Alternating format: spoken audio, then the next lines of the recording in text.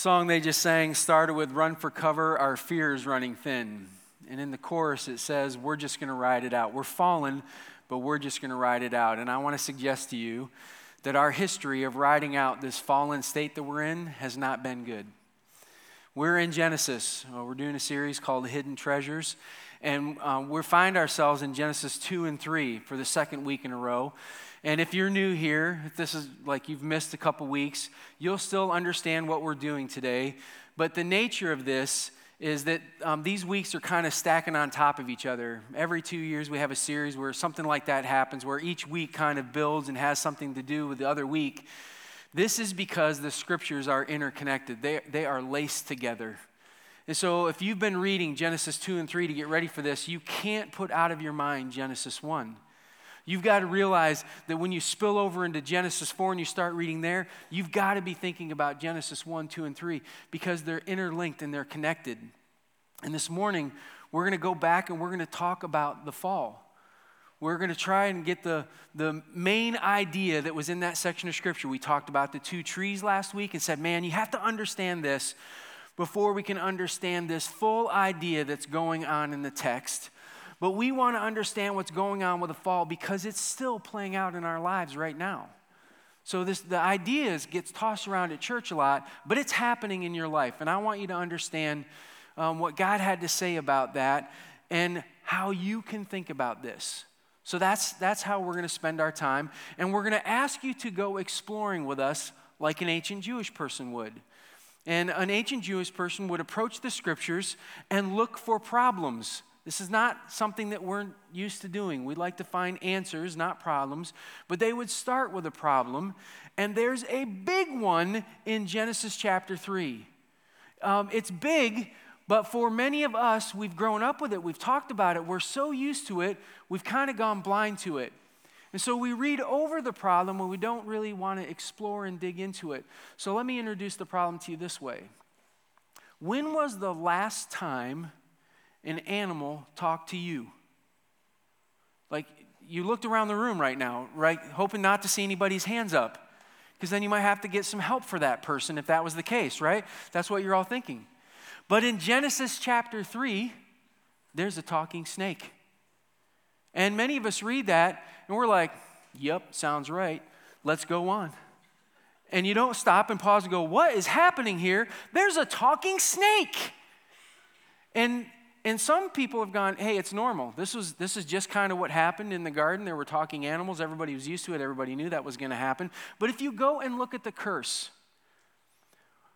said the snake would have to crawl on its belly. Did it take away the ability to communicate? No, it didn't. In fact, there's only one other recorded animal in the scriptures that talks. It was a donkey. And we think it probably looked something like this. Get her out of my sight. No, I swear. No, he can talk. Hey, I can fly. He can fly. He can fly. He can talk. That's right, fool. Now I'm a flying, talking donkey. Okay, maybe not exactly like that, right?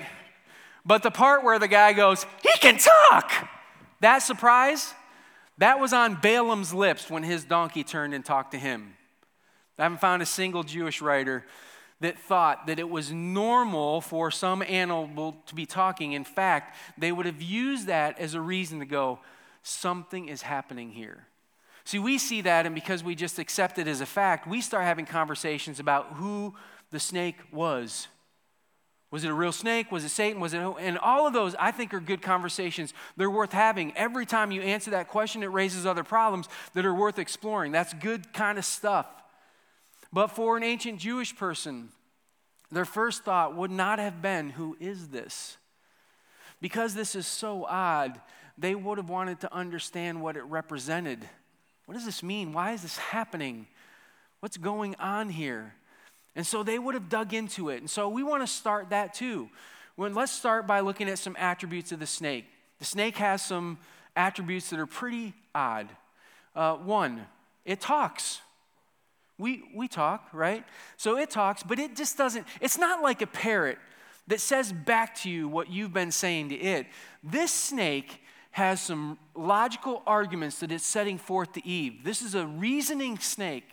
So it has talking, it has reason, and it has the ability to relate.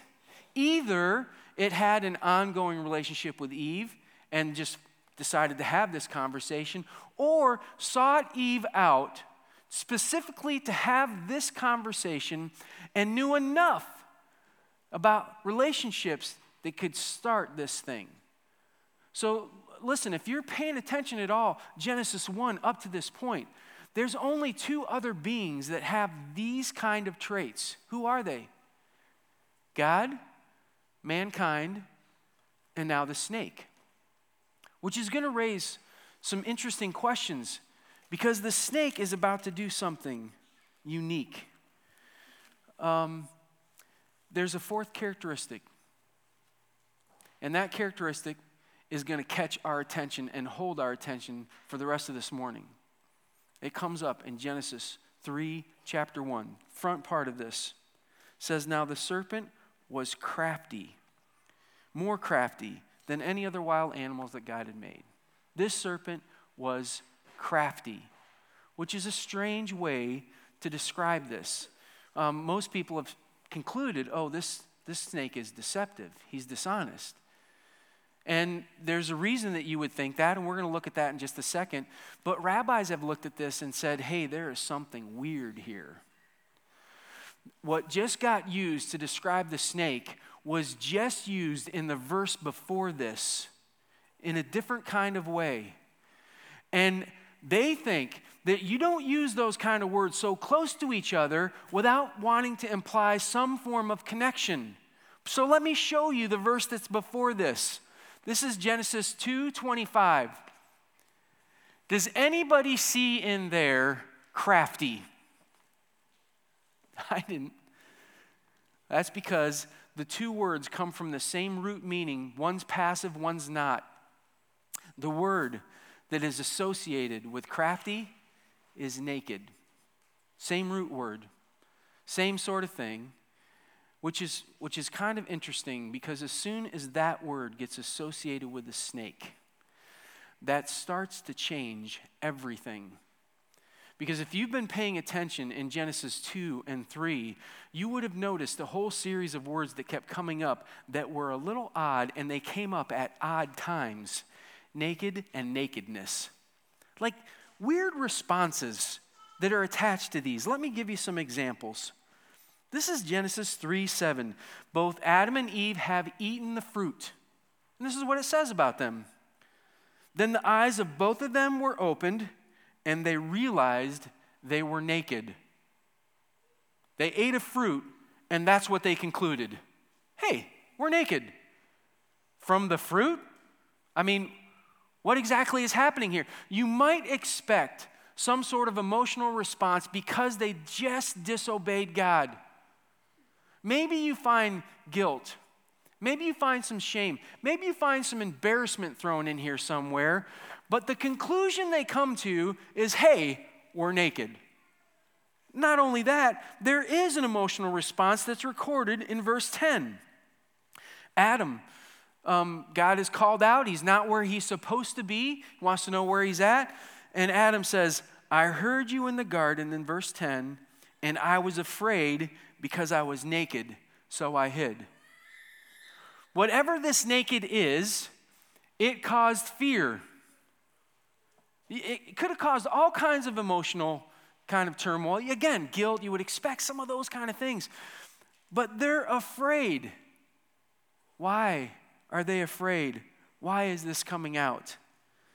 Well, I think on top of this, there is a chiasm too, by the way, in this section of Scripture. We talked about this week 1, where there are certain patterns in Jewish writing where they would mirror things. We're going to put the mirror up on the screen so that you can look at where Adam was alone with God and then was alone with Eve.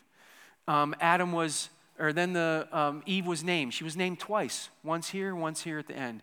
And if you start piecing these together, you get to the center, which is the hidden treasure that the author really wants you to pay attention to. And what do you think is at the center of this thing? Naked. It's actually the section of Scripture that we just read in Genesis 3:7. Then the eyes of both of them were open, and they realized they were naked. That's the treasure. Because that's the treasure, I don't think it's a coincidence that the snake gets labeled with this kind of dual thing. He's crafty and he's naked. He's both. And so if that's the case, if this idea of naked is so important, we're going to want to pay attention to it. Because what we're about to find out is this snake is going to approach Eve and suggest to her that there is a different way for making decisions in life. His way.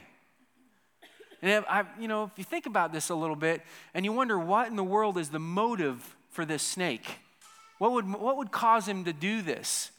If you think back to Genesis chapter 2, Adam has gone and named all of the animals, and all of them were found to be inadequate to be a helper for Adam. And the snake, who's been deemed as not good enough for Adam, is now attacking the one who was created to be good enough to be with Adam, Eve. And so he goes to her, and he's going to make the case that she's no better than he is. And she should make decisions the way he makes decisions. And we're going to see it in what he says. So let me take you to there, because it's kind of hard to see just simply because of translation stuff. This is at the end of verse 1 of chapter 3.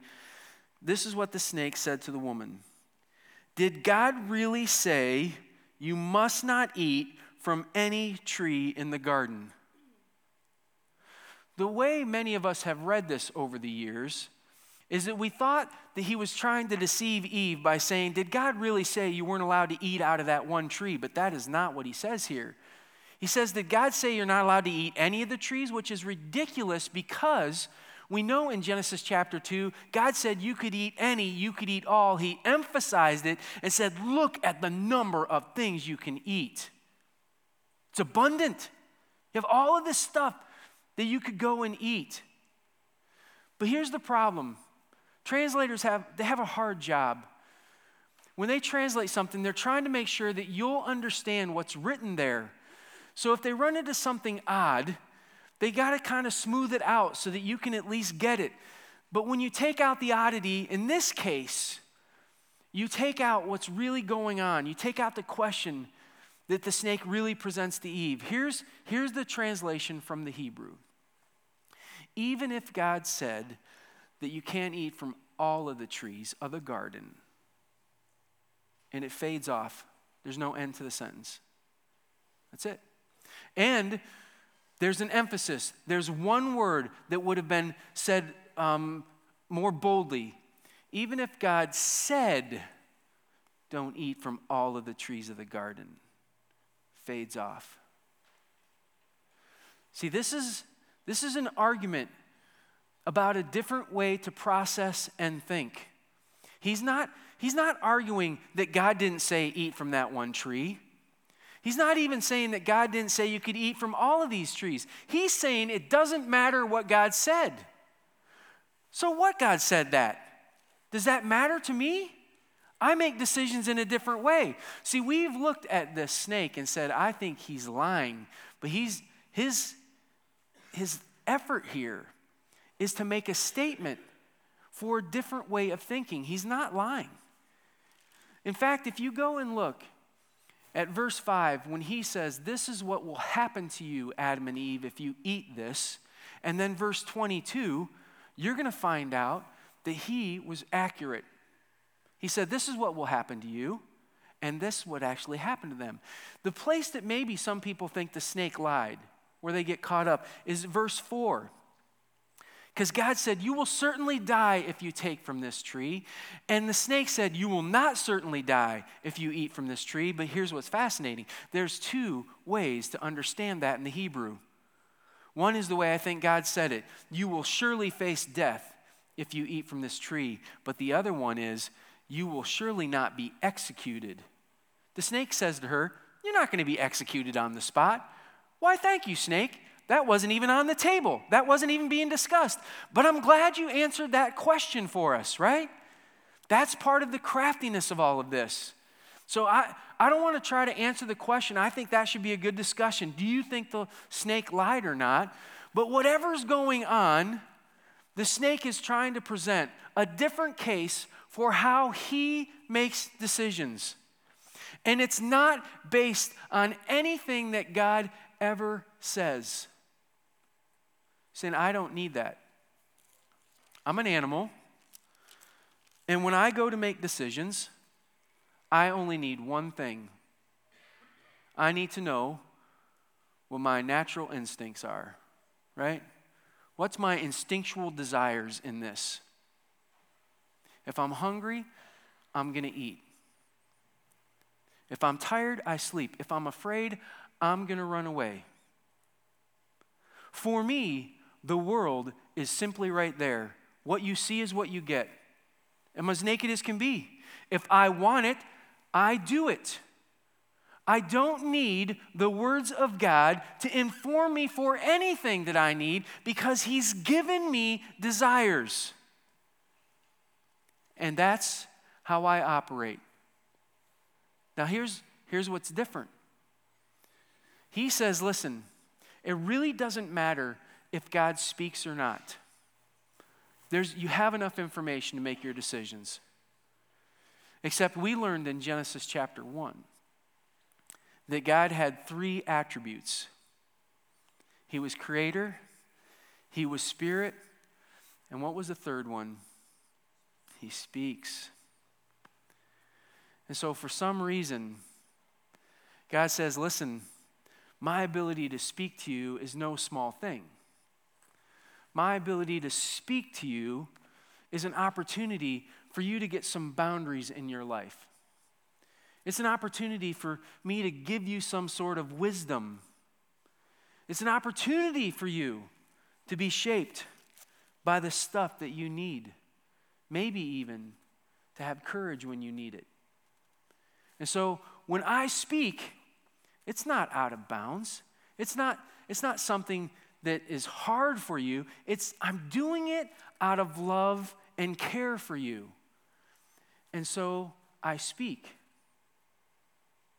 And the snake looks at Eve and says, listen, I don't need to hear God speak. And I don't think you do either. You already have what you need. You have desires. You have some instinctual desires, Eve. And if you would just learn to listen to those, you would be better off.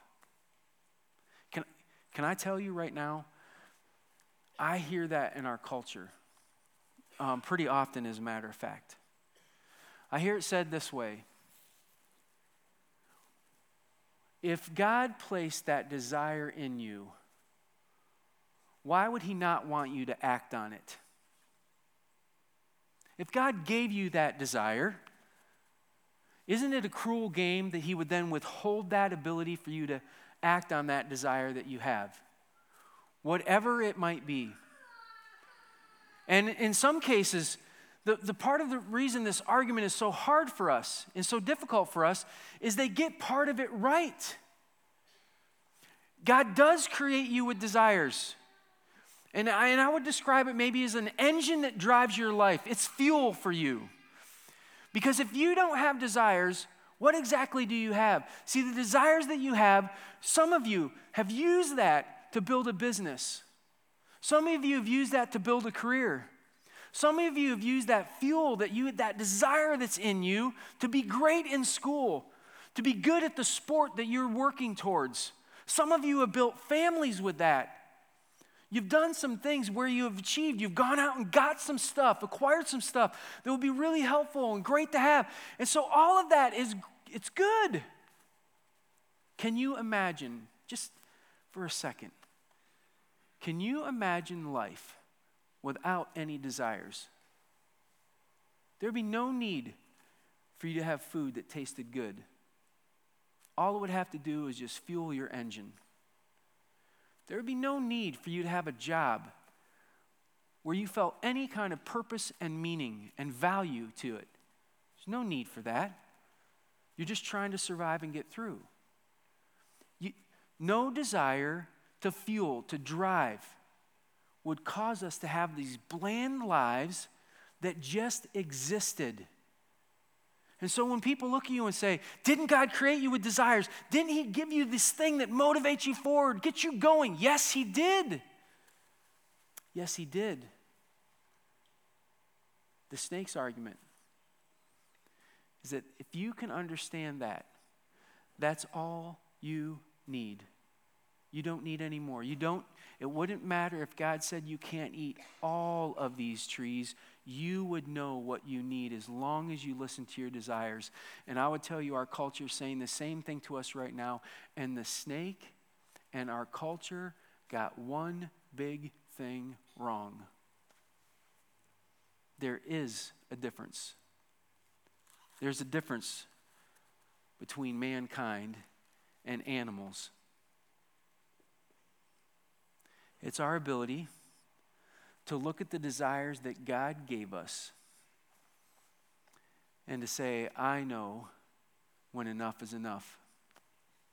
I know when to stop. I know that I can't always trust me. So when a voice who created me speaks and says, this is a boundary, I'll listen. I'll know a voice that speaks and says, hey, I want you to be courageous right now instead of faint of heart. I'll listen. Then when a voice says, listen, I know you feel like being angry right now, but I'm asking you to draw a boundary there and not go there. You make that choice. And all of a sudden, you become different. And the scriptures say you are. You're made in God's image. And one of the things that happens because of that is you have the opportunity to say, enough is enough. I will trust the voice of God and I'll draw boundaries where God says they're drawn. I'll put those in place in my life. See, maybe it starts to help us understand why the tree is in the garden in the first place. Because I don't know about you, but did you have the question about that tree? Like, why did God put the tree of good and evil in the garden in the first place? Was it a trap? Because if any of you have kids, you know if there's something that you don't want them to touch, the last thing you say to them is, here, don't touch this. Right? Oh, they're going to lick it. They're not just going to touch it. They're going to be up rubbing it and everything, right? They'll carry it off into the room. It's like, what are you doing with that? I told you not to even get near that. Well, that's our human nature. That's what's happening with all of that. But I want to tell you right now, if that tree isn't there, then you don't have to decide when enough is enough, and you're just an animal. But the second that tree's there, you've got to have some decisions now. Who will I listen to? Is there anybody outside of my desires that I should listen to that would curtail what I would do? Do you know why Adam and Eve were afraid and they hid? Because this idea of nakedness is about unchecked desire, where you just go. Like, it's good for me, so I'm going to do it. And they did that, and they realized in the moment that they had unleashed some power that was dangerous and destructive, and they didn't know they had that much in the first place. And they realized, I could wreck this all. I have that kind of ability. And it caused fear in them to realize, God's given me some choices here. And I can choose to listen to his voice, but I also don't have to. I can follow my own desire. I can go my own way. And I can see where it leads me. I don't know if any of you find this interesting, but what did the curse say would happen to the snake? He would be on his belly in what for the rest of his life?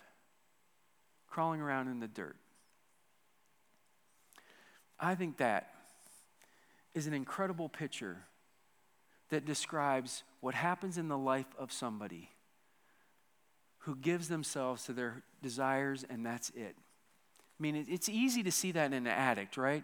That I'm just going to give myself to my desires. Whatever I want, I'm going to do. And it wrecks their life. But I'm just telling you right now, the same thing happens for each one of us. When we look at the stuff that drives us and we don't let God inform us, shape us, create boundaries for us, we act like animals. And that puts us in the dirt and we crawl around in that. And God had something different in mind for you. He would speak to you. He would speak to you through His Spirit. He would speak to you through His Word. He would find communities of people who would speak into your lives. He would find ways to speak. And you would get to make some choices. And just like Eve, this next week, there will be times, moments, where you will bump up against things that are your desire to do, and you'll be called to make a question, like a decision. Does this honor God or does this not honor God? What does God say about this? And you'll have to choose. And the truth is, you have the power to choose. And it could lead you, your desire could fuel you to do something great and good and powerful, or it could put you in the dirt. And the question is, who are you going to listen to? Is the advice of the snake, is he right? It doesn't really matter what God has to say. You know enough to make the choices and the decisions that you want. Or will you be wise enough to realize that you've been given this great, incredible gift called desire, and you've been given this great and incredible gift with God speaking into your life. And because you're not an animal, you can choose the boundaries that honor God, and you can be different. Eve had that choice. You will too. I'm wondering what you'll choose. Will you pray with me?